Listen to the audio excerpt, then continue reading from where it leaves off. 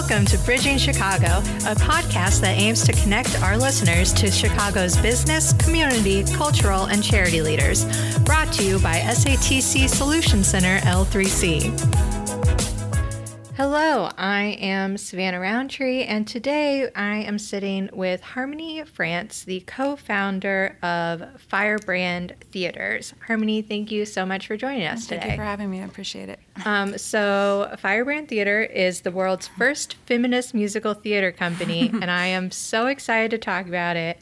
But first, we're going to talk about how you got to that point. Sure.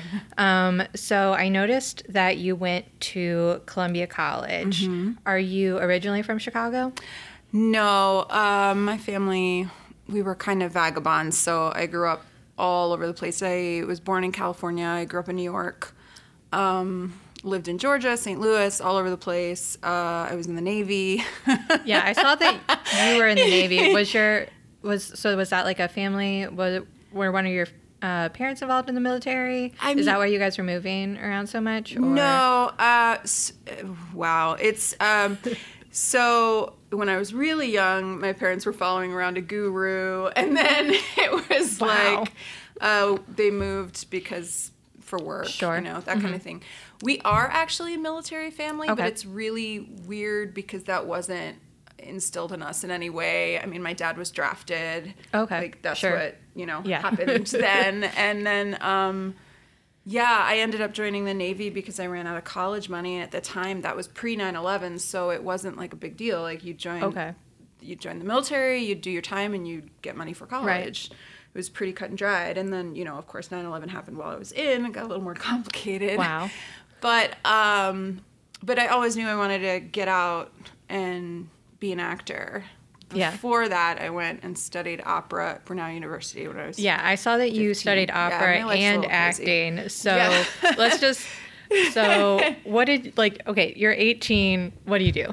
When I was 18, I had dropped out of the opera program. Okay, so the first thing you did was started... I'm just trying to figure out how this all came together. So you started at the opera school, and then... Yeah, well, because we moved around so much, my family we were living in Georgia, and my family was about to move to St. Louis, and so I was going to go to a third high school, and I was done. Yeah, that sounds like done. One high school was too much for me, so I can't even imagine. Yeah, I was really done. So I auditioned for Brunel University, and I got pretty much a full ride scholarship when I was 15. Wow. So I went to do that, and I kind of hated it. Interesting. All right. So I love opera. I just don't like studying it. It's just when I was studying it anyway, it was very rigid, and you weren't allowed to do any other. Yeah, it definitely seems like pretty much the most old school theater-y type thing you can go into. And I was singing with rock bands on the weekend, right. so I would always get in trouble. And you're 15, and you're no. Yeah.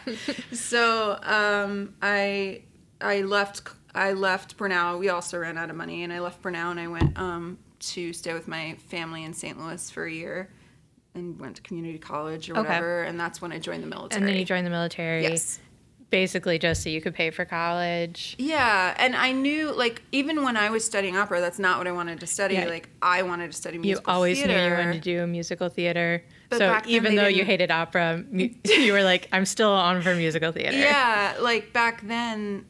A lot of schools did not have that major. Right. A lot of schools did not have that major. A lot of schools still don't have that major. Accurate. So. Or they do, and it's not really a blended. Right. Yeah. Even when I was at Columbia, that wasn't really a blended program yet. Mm-hmm. It is now. Yeah. But at the time, you were still into the music building and the theater building. It didn't. Yeah. So anyway, so I was in the military for 6 years, and I got out, and I went and looked at Columbia, and I loved it. Yeah. And I went to Columbia and became a Chicago girl. Great. So what was it like being at Columbia after you had already had all this life experience? I would assume that you were a bit older than your classmates. Yeah, I was... How old was I when I got there? I was 26. Yeah. Yeah. So... It's funny because I started off being younger than everyone. Right. And, it was interesting. I definitely regressed back to 21. Oh, really? Yeah. But, you know, I think with any artist, especially then, I was focusing on acting. The more life experience you have, right. The more well, you that's can what. bring to your art. So I'm in law school right now, and I'm older than a lot of my classmates, and Sure. it's just sometimes you can really see a stark contrast where it's like I know that I really want to be doing this, and I'm serious about this, and just like the dedication and the mindset, I think can be a little different sometimes. Absolutely. So. I was definitely, this went away. But when I first got to Columbia, I was so focused and I was so serious. And I treated my time at Columbia, because you can, Columbia College, it's kind of a make it what you want kind of school. And I wanted it to be a conservatory. So I treated it that way when I first got there. And then, of course, you know, things devolved from there. But yeah, I mean, when you take 6 years out of your life to go serve your country, you realize what, you know, a privilege it is to go to school and not have to, you know, work for a while and do all those things. I would imagine that probably impacts a lot of what you do now, just being able to think about how. My whole life. So after you graduate from Columbia, did you just go straight into like the sort of working theater life, just like millions of auditions? Well, I didn't graduate from Columbia.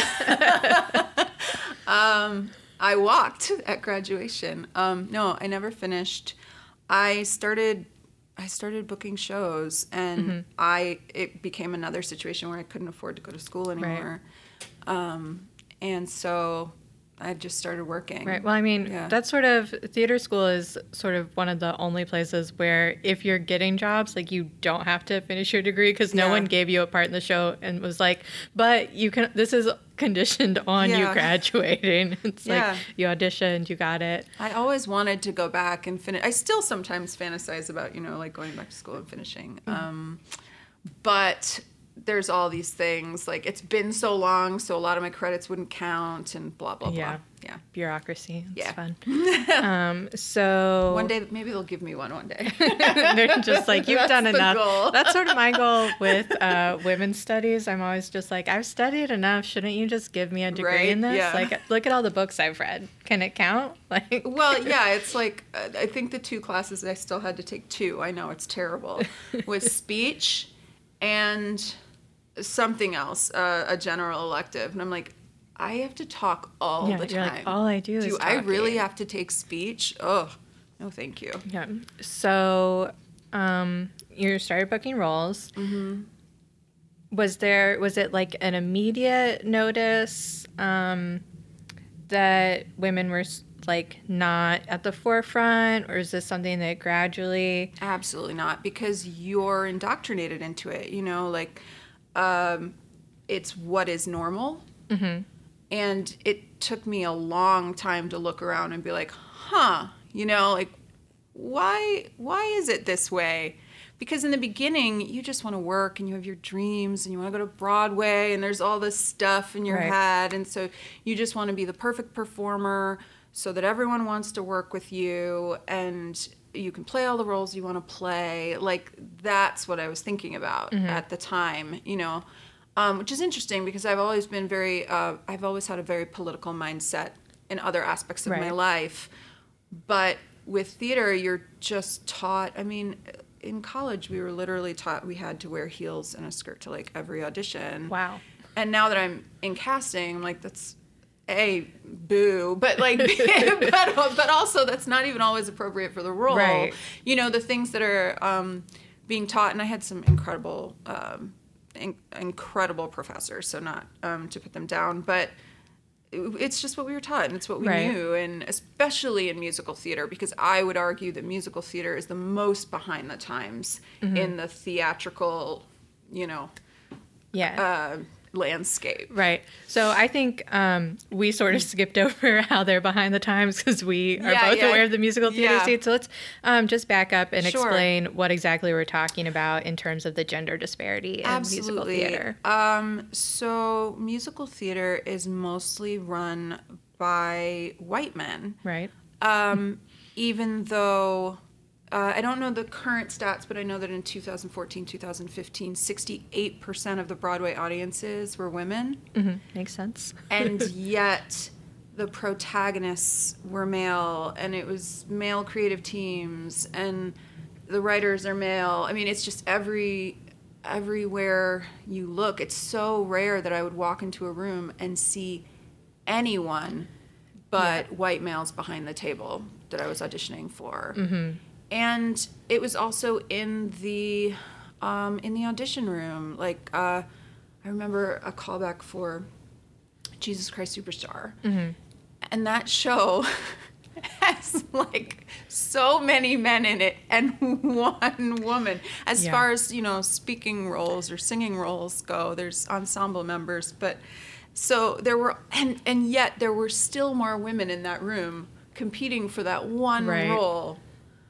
And there were all of these guys, and they could play Peter, or they could play Judas, or they could play this part or that part or that part. Mm-hmm. There were so many options.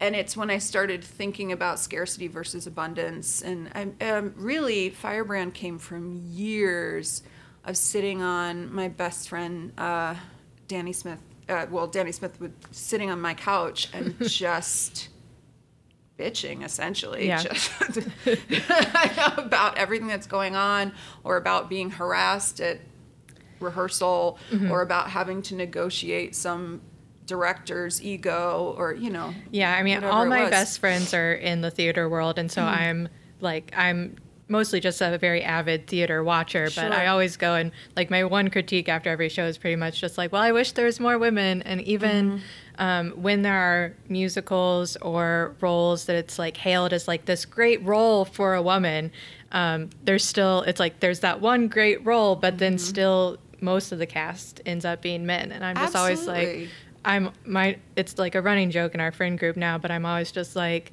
well, what if it was just all women? I want every cast to be all women. Well, much. Same. But we were actually secretly already putting Firebrand into action.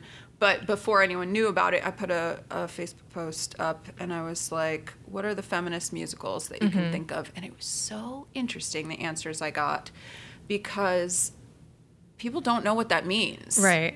A lot of people don't know what I mean by that. And so they would be like, well, Company has so many women in it. I'm like, yeah, but they're all fighting over this guy. Right. Like, it's not about them. Does it even pass the Bechdel test? No, I don't believe it does, actually. And Nine was another one, and I was like, well, that's really not a feminist musical. I mean, just because it's filled with women doesn't mean that it is an empowering story. Right. Yeah, so what is your definition of a feminist musical?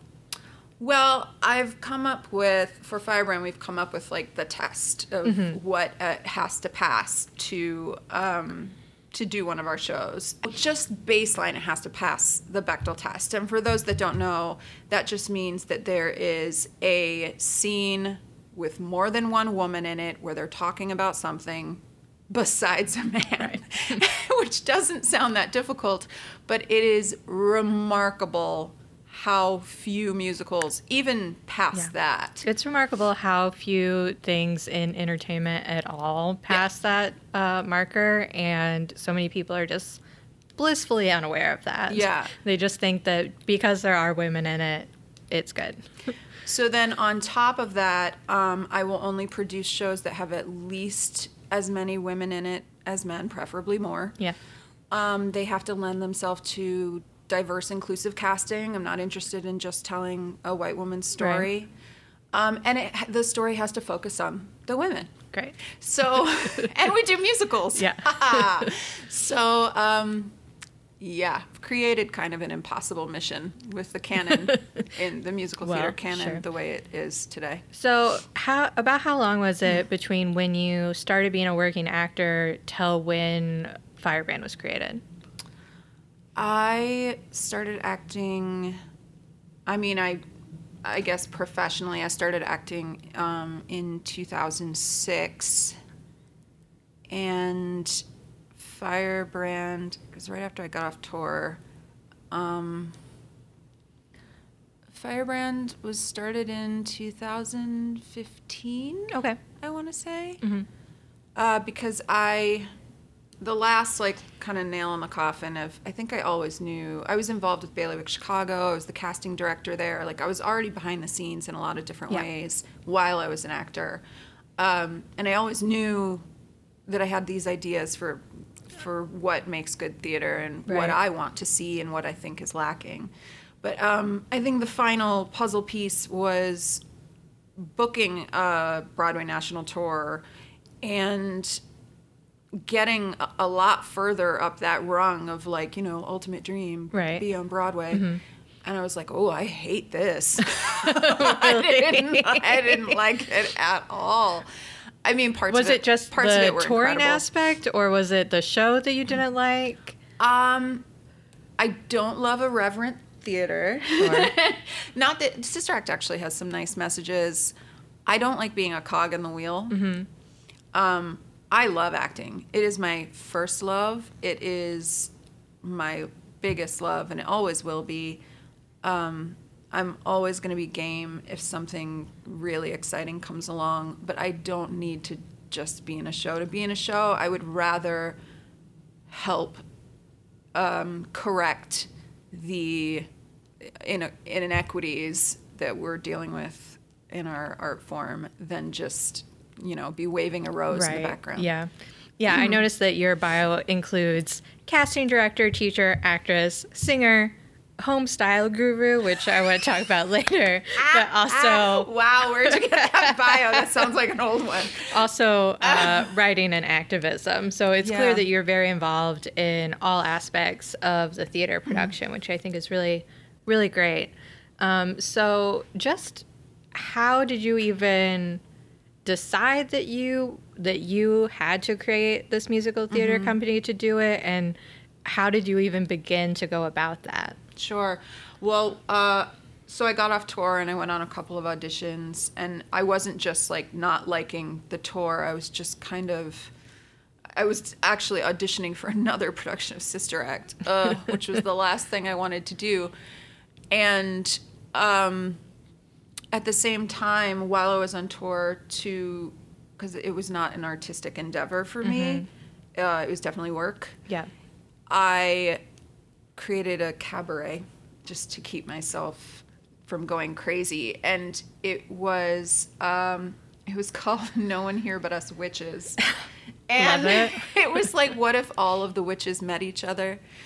And my one rule was like, they can't sing about a man. They have to sing about literally anything. Amazing. Yeah. And so, believe it or not, that cabaret was the beginning, I think. Yeah. Because people came to that silly little witch show that I wrote I'm already obsessed, and I didn't even see it, but this like, sounds what if amazing. Maleficent met the witch from Wizard of Oz and the witch from Into the Woods and whatever, and they were all they found out they had the same mom. It was stupid, but anyway. I mean, it sounds amazing. But anyway, I had people come up to me afterwards, like, in tears. Wow. They were like, I've never seen this many women on stage before singing about something that isn't, like, you know, yearning after a man or... Right. And... so that was definitely one of the, like, little, it was also in the middle of the primary season. Sure. So, that was a rough one. In the midst of all of this, I was watching, you know, how the media was treating Hillary Clinton and all of that. And so that was very, very prevalent in my mind. And then really another night of Danny and I were on my couch drinking wine. And... right. We were like, we're going to start our own theater company, aren't we?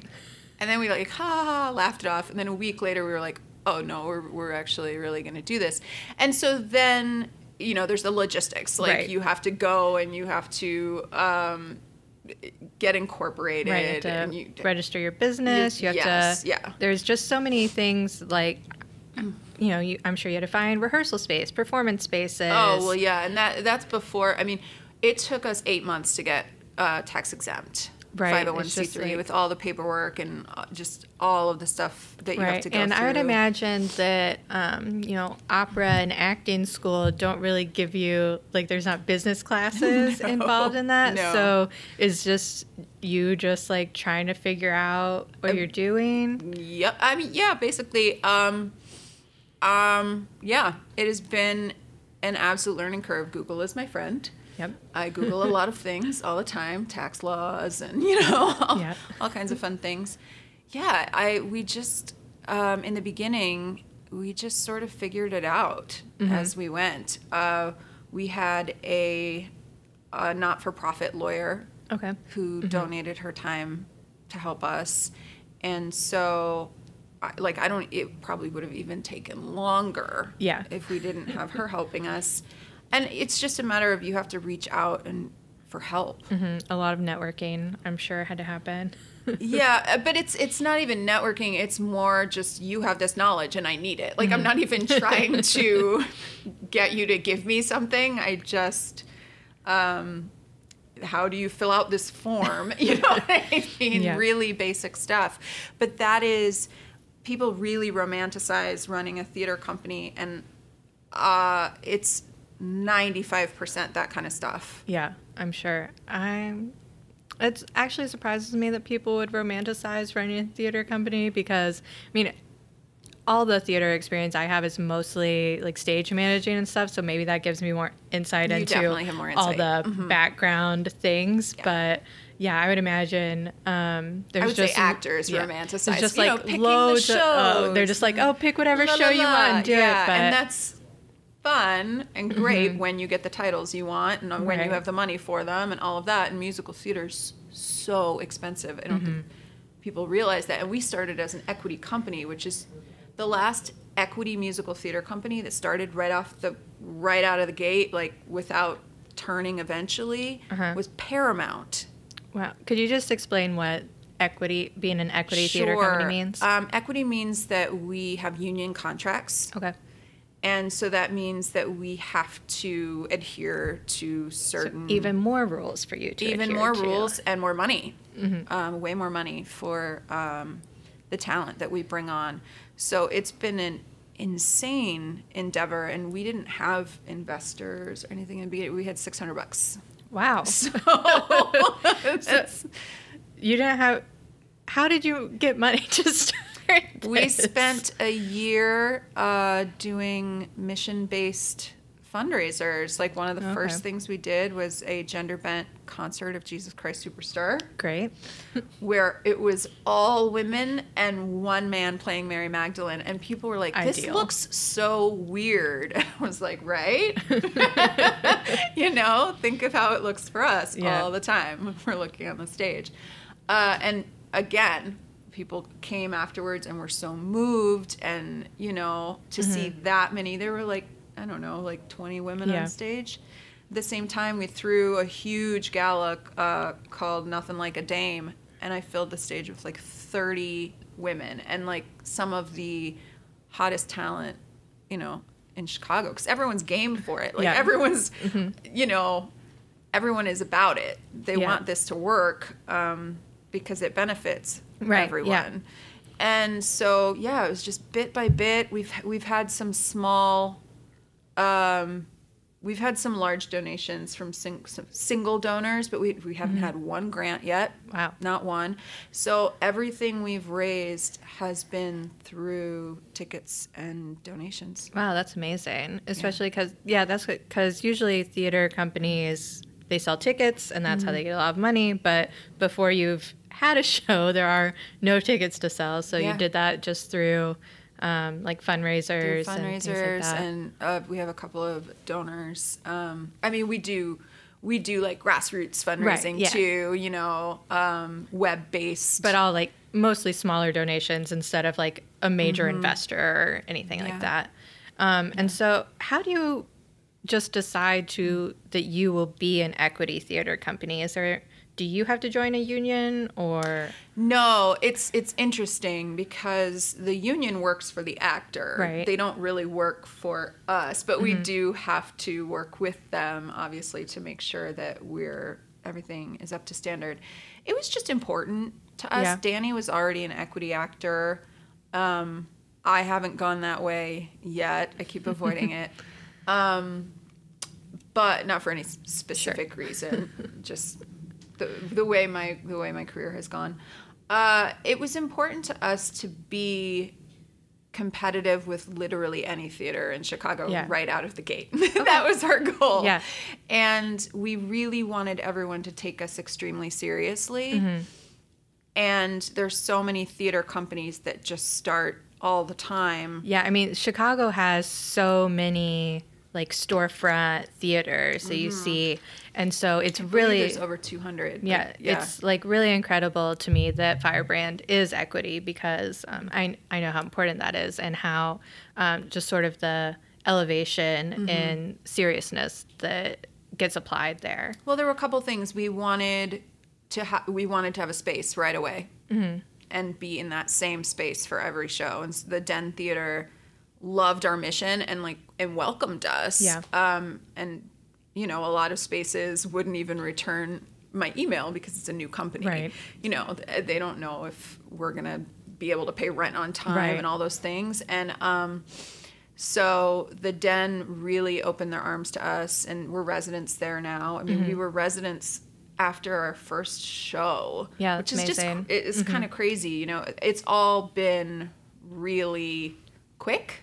Yeah. It's been a bit of a roller coaster. Our budget has gone up 200%. Wow. From the first year to the second year, which is just kind of nuts. I mean, we're not rolling in it. No worries. It all goes into the shows. Right. But doing Carolina Change was such a enormous endeavor for a second year. Yeah. It's just, it's been. Yeah, I mean, just from seeing the growth trajectory of the shows you've been able to do and the attention you've been getting has been really amazing, because you said you just sort of started in 2015, and so then our first show wasn't until 2016. Right. So how many shows have you done? We're going into our fourth. Yeah. So it's been a very quick growth. So I guess my next question sort of answered itself, but has Chicago been receptive to your theater company? Enormously. Yeah. I don't think we could have asked for a better reception. Obviously, it is a very hard thing to do to run a small business, and especially a not-for-profit theater company. Yeah. You don't make money. Right. I think that's what people don't really understand, is there's absolutely no way to make money. It all goes into the next show, and you're only as good as your last show. So it's all very, very tricky. But the reception has been insane. Even that very first day, because we launched, we were going to launch, and then my father passed. And so the day we were going to launch the company ended up being his memorial. So they pushed it a week. And then there was a Steppenwolf release that day. So we pushed it a day, and that was International Women's Day. Oh my God. And we didn't even know. So American Theater Magazine picked it up. Playbill picked it up. It went national. Gosh, that's incredible. Day one.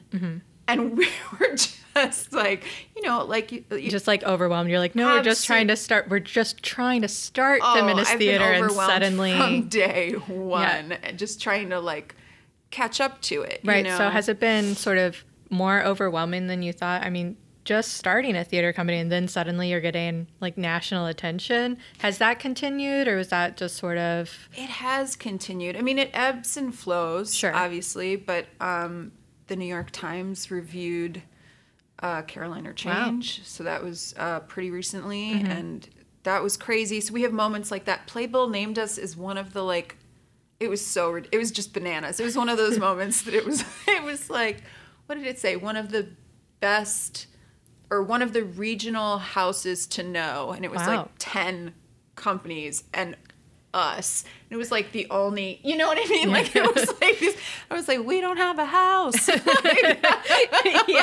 You're like, could you maybe get us a grant so we could actually have a house? Thank you. Exactly. But no, the reception, I told a story about the launch just because it has been that repeatedly. Yeah. Anyone we ask to perform for us at a benefit says yes. The directors I've been able to get, you wouldn't normally be able to get at a new storefront theater. Barbara Robertson is in my next show. and I just asked, people are like, how did you do that? Like, I asked her, I don't know. Yeah, well, because so Firebrand is the first feminist musical theater company that we know of. Yeah. And well, that's just astounding to me, it's that ridiculous. You think like it's, 2019 and I still don't hear of any other feminist musical theater companies. And so I would imagine that this is sort of something that a lot of people, and especially women in theater, are just sort of hungry for and want to see happen. Yes. And men too. And I mean, people of all genders are excited to see something different. Yeah. They know when a Firebrand announcement comes out, it's going to be something a little bit different. And that's exciting. You get tired of, I mean, no offense to our fabulous equity musical theater companies in town, but they do the same shows over and over and over again. And so, with Firebrand, it's going to be maybe something you don't know, or maybe it's something you do know, but it'll have a twist. Yeah. You always are going to have something hopefully progressive and hopefully innovative. So does all of this attention, does that make the choices you have to make in terms of what show and the casting and all of that, does that make it more difficult or easier? Well, we've always held ourselves to a really high standard when it comes to the inclusivity of our shows and our message. I think that it keeps us accountable to our original goal. Not that I'm pretty stubborn. I probably wouldn't have gone too far from our original goal, but it definitely helps that the community is hungry for change and equality, and it keeps me on my toes, definitely. Yeah. So we talked a little bit earlier about how there aren't a lot of things in the canon for you to pull from. So how do you go about choosing a show? Well, it's tricky because I try to be a third artist, a third activist, and a third businesswoman. Because if you can't sell your show, you can't show your message. Right. Yeah. You has can't to be just have good intent. You also have to put on you do good have art to sell tickets at the end of the day that people want to see. So because we're so new, I have done some stuff that maybe isn't not everyone knows, but I haven't done a brand new work yet because it's very tricky. It's really hard to sell a show. And like, for instance, the first season, we did 2 shows. We did Lizzie and we did 9 to 5. Yeah. And Lizzie, believe it or not, was the one I was kind of taking a chance on because that's not a household name. Whereas with 9 to 5, you have Dolly Parton, you have the movie. There's like all these hooks that can get people in. And I knew we were doing like a really feminist version of it. Yeah. So I knew it was going to be a Firebrand show, but I knew I could get people in the door just from brand recognition. From the name, yeah. What is hilarious is Lizzie ended up being this like juggernaut. Like sold out a bunch. You went continued crazy. The seat. We got a Broadway actress to come in and do the extension, which actually it's funny how that happened, but anyway, that's another story. It seems like Lizzie sort of hit right at the intersection of where people really were hungry for any feminist media, but also like the uptick in like people who are interested in like true crime and murder and things like that sort of converged absolutely. For it this definitely like had this. And even Lizzie is a show that people didn't know, but like you said, it has potential. Do you know what I mean? It has that underground niche. It has commercial potential. And at this point, every show that I do has to at least have commercial potential. You know what I mean? It doesn't mean that it'll do well. You don't know how any show is going to do. But there has to be that potential because I have to keep building the company so that eventually I can foster these new works and maybe curate shows for Firebrand and that kind of thing. And people send me stuff all the time. And if something went across my desk that was just absolutely perfect and ready to go, I might do it at this point. But we're not ready to do a whole workshopping. Right. We're not ready. Yeah. And that is sometimes challenging because I think people forget because we've had this success to, that's relative term. But because we've had this success, people forget that this is a young company, a very young company. I'm the only full-time staff, so it's, there's things that I know people want us to do that we just can't do yet. Yeah, you're like, no, we're just the baby. We need some time. We gotta grow up. We have to grow. We need infrastructure. There's things we need. We haven't had one grant. Yeah, not one. That's insane to me. We need grants. There's things that we need in order to continue growing. And I mean, I'm on pins and needles for every single one of these shows because we don't know if it's going to work. Yeah. So you said you're the only full-time employee, because my next question was going to be, are you still doing other things, or is Firebrand like your job now? Firebrand is my job now. I have just personally, I have a couple little, side gigs and things. But no, Firebrand's my job. I did a little workshop as an actor, a little workshop this summer. But I'm so busy that, it's difficult to do anything else.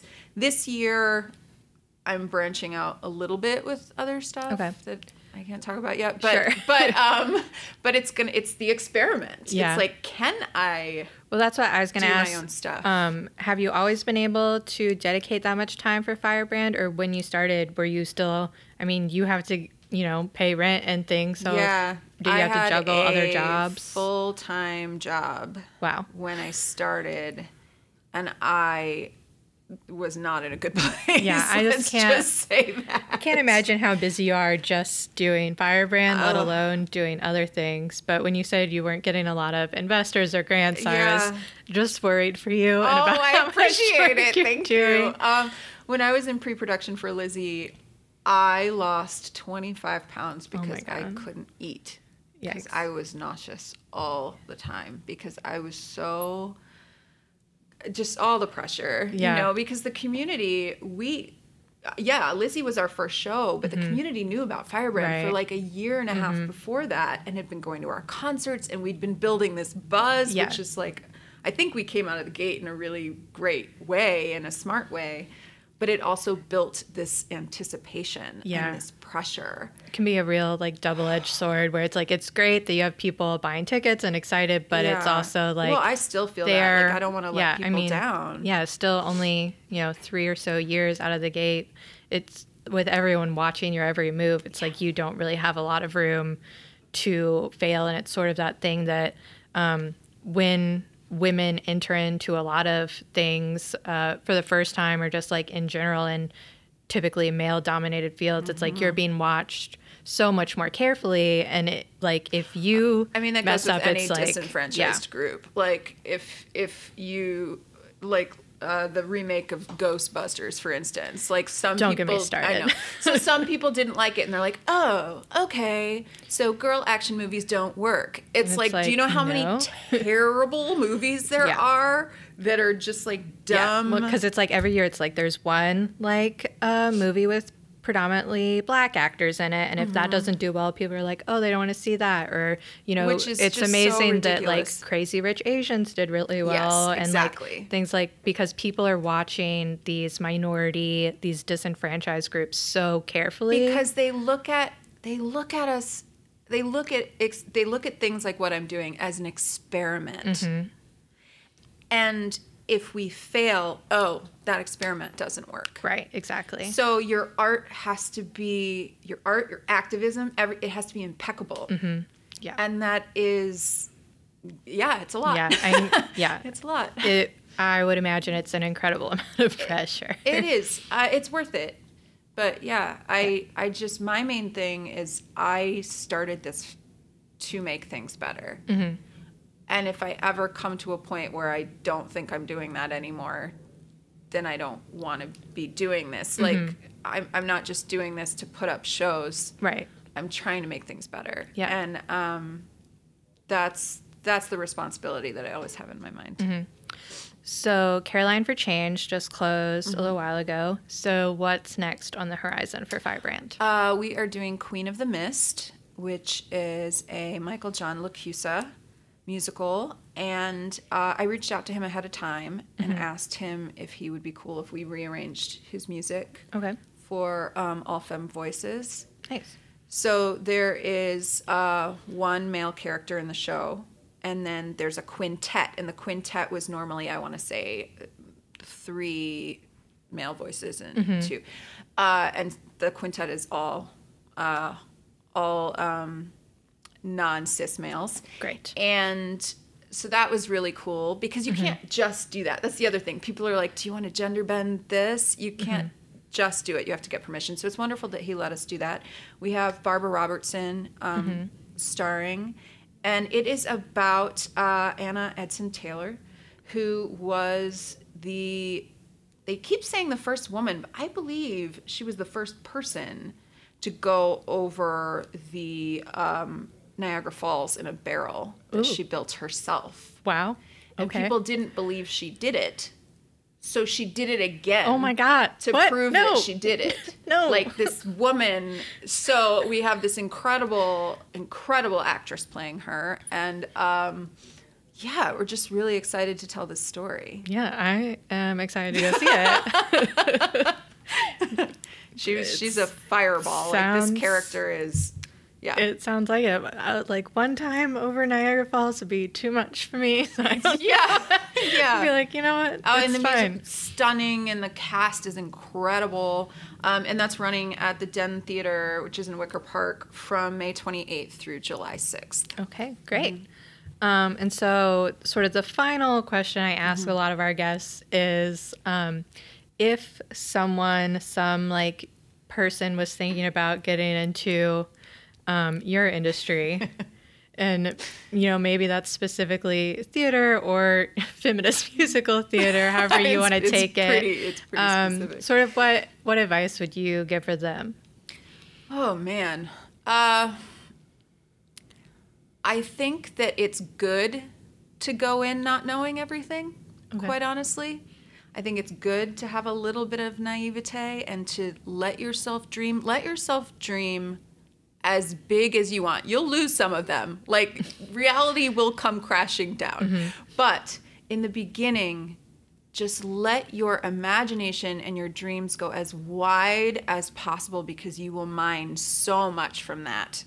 There's all the annoying day-to-day paperwork and finances and all of that, and you'll learn that. But I guess I want to say, especially for theater, if you're going to start a theater company, have something to say. Yeah. Don't just start it because you want to cast your friends and things. I mean, do what you want. Yeah. But I know what keeps me going, because I have almost quit 463.92 times.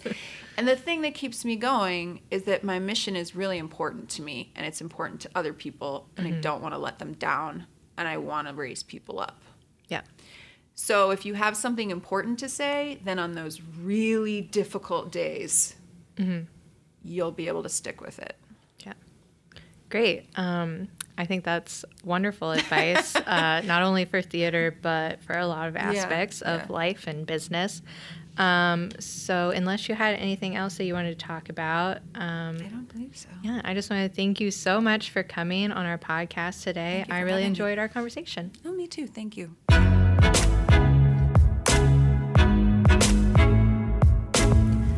Thanks for listening to this episode of Bridging Chicago, as produced by the SATC Solution Center. As always, feel free to reach out to us on social media with your comments and suggestions. You can email us at solutioncenter@satcltd.com. Find us on Twitter and Instagram, where our handle is @BridgingChicago. And don't forget to rate, subscribe, and comment on iTunes, SoundCloud, or wherever you listen to this podcast. Nothing contained in this podcast shall constitute financial, investment, legal, and/or professional advice. No professional relationship of any kind is created between you and the podcast host or guests. You are urged to speak with your financial, investment, or legal advisors before making any investment or legal decisions. Furthermore, the opinions expressed in this podcast are not necessarily the opinions of the SATC Solution Center, Schenck Annis Tepper Campbell, or any of its employees. This podcast is created by the host and guests' individual capacities. All opinions on this podcast are or have been rendered based on specific facts under certain conditions and are subject to certain assumptions and may not and should not be used or relied upon for any other purpose, including but not limited to, for use in or in connection with any investment purposes or legal proceeding.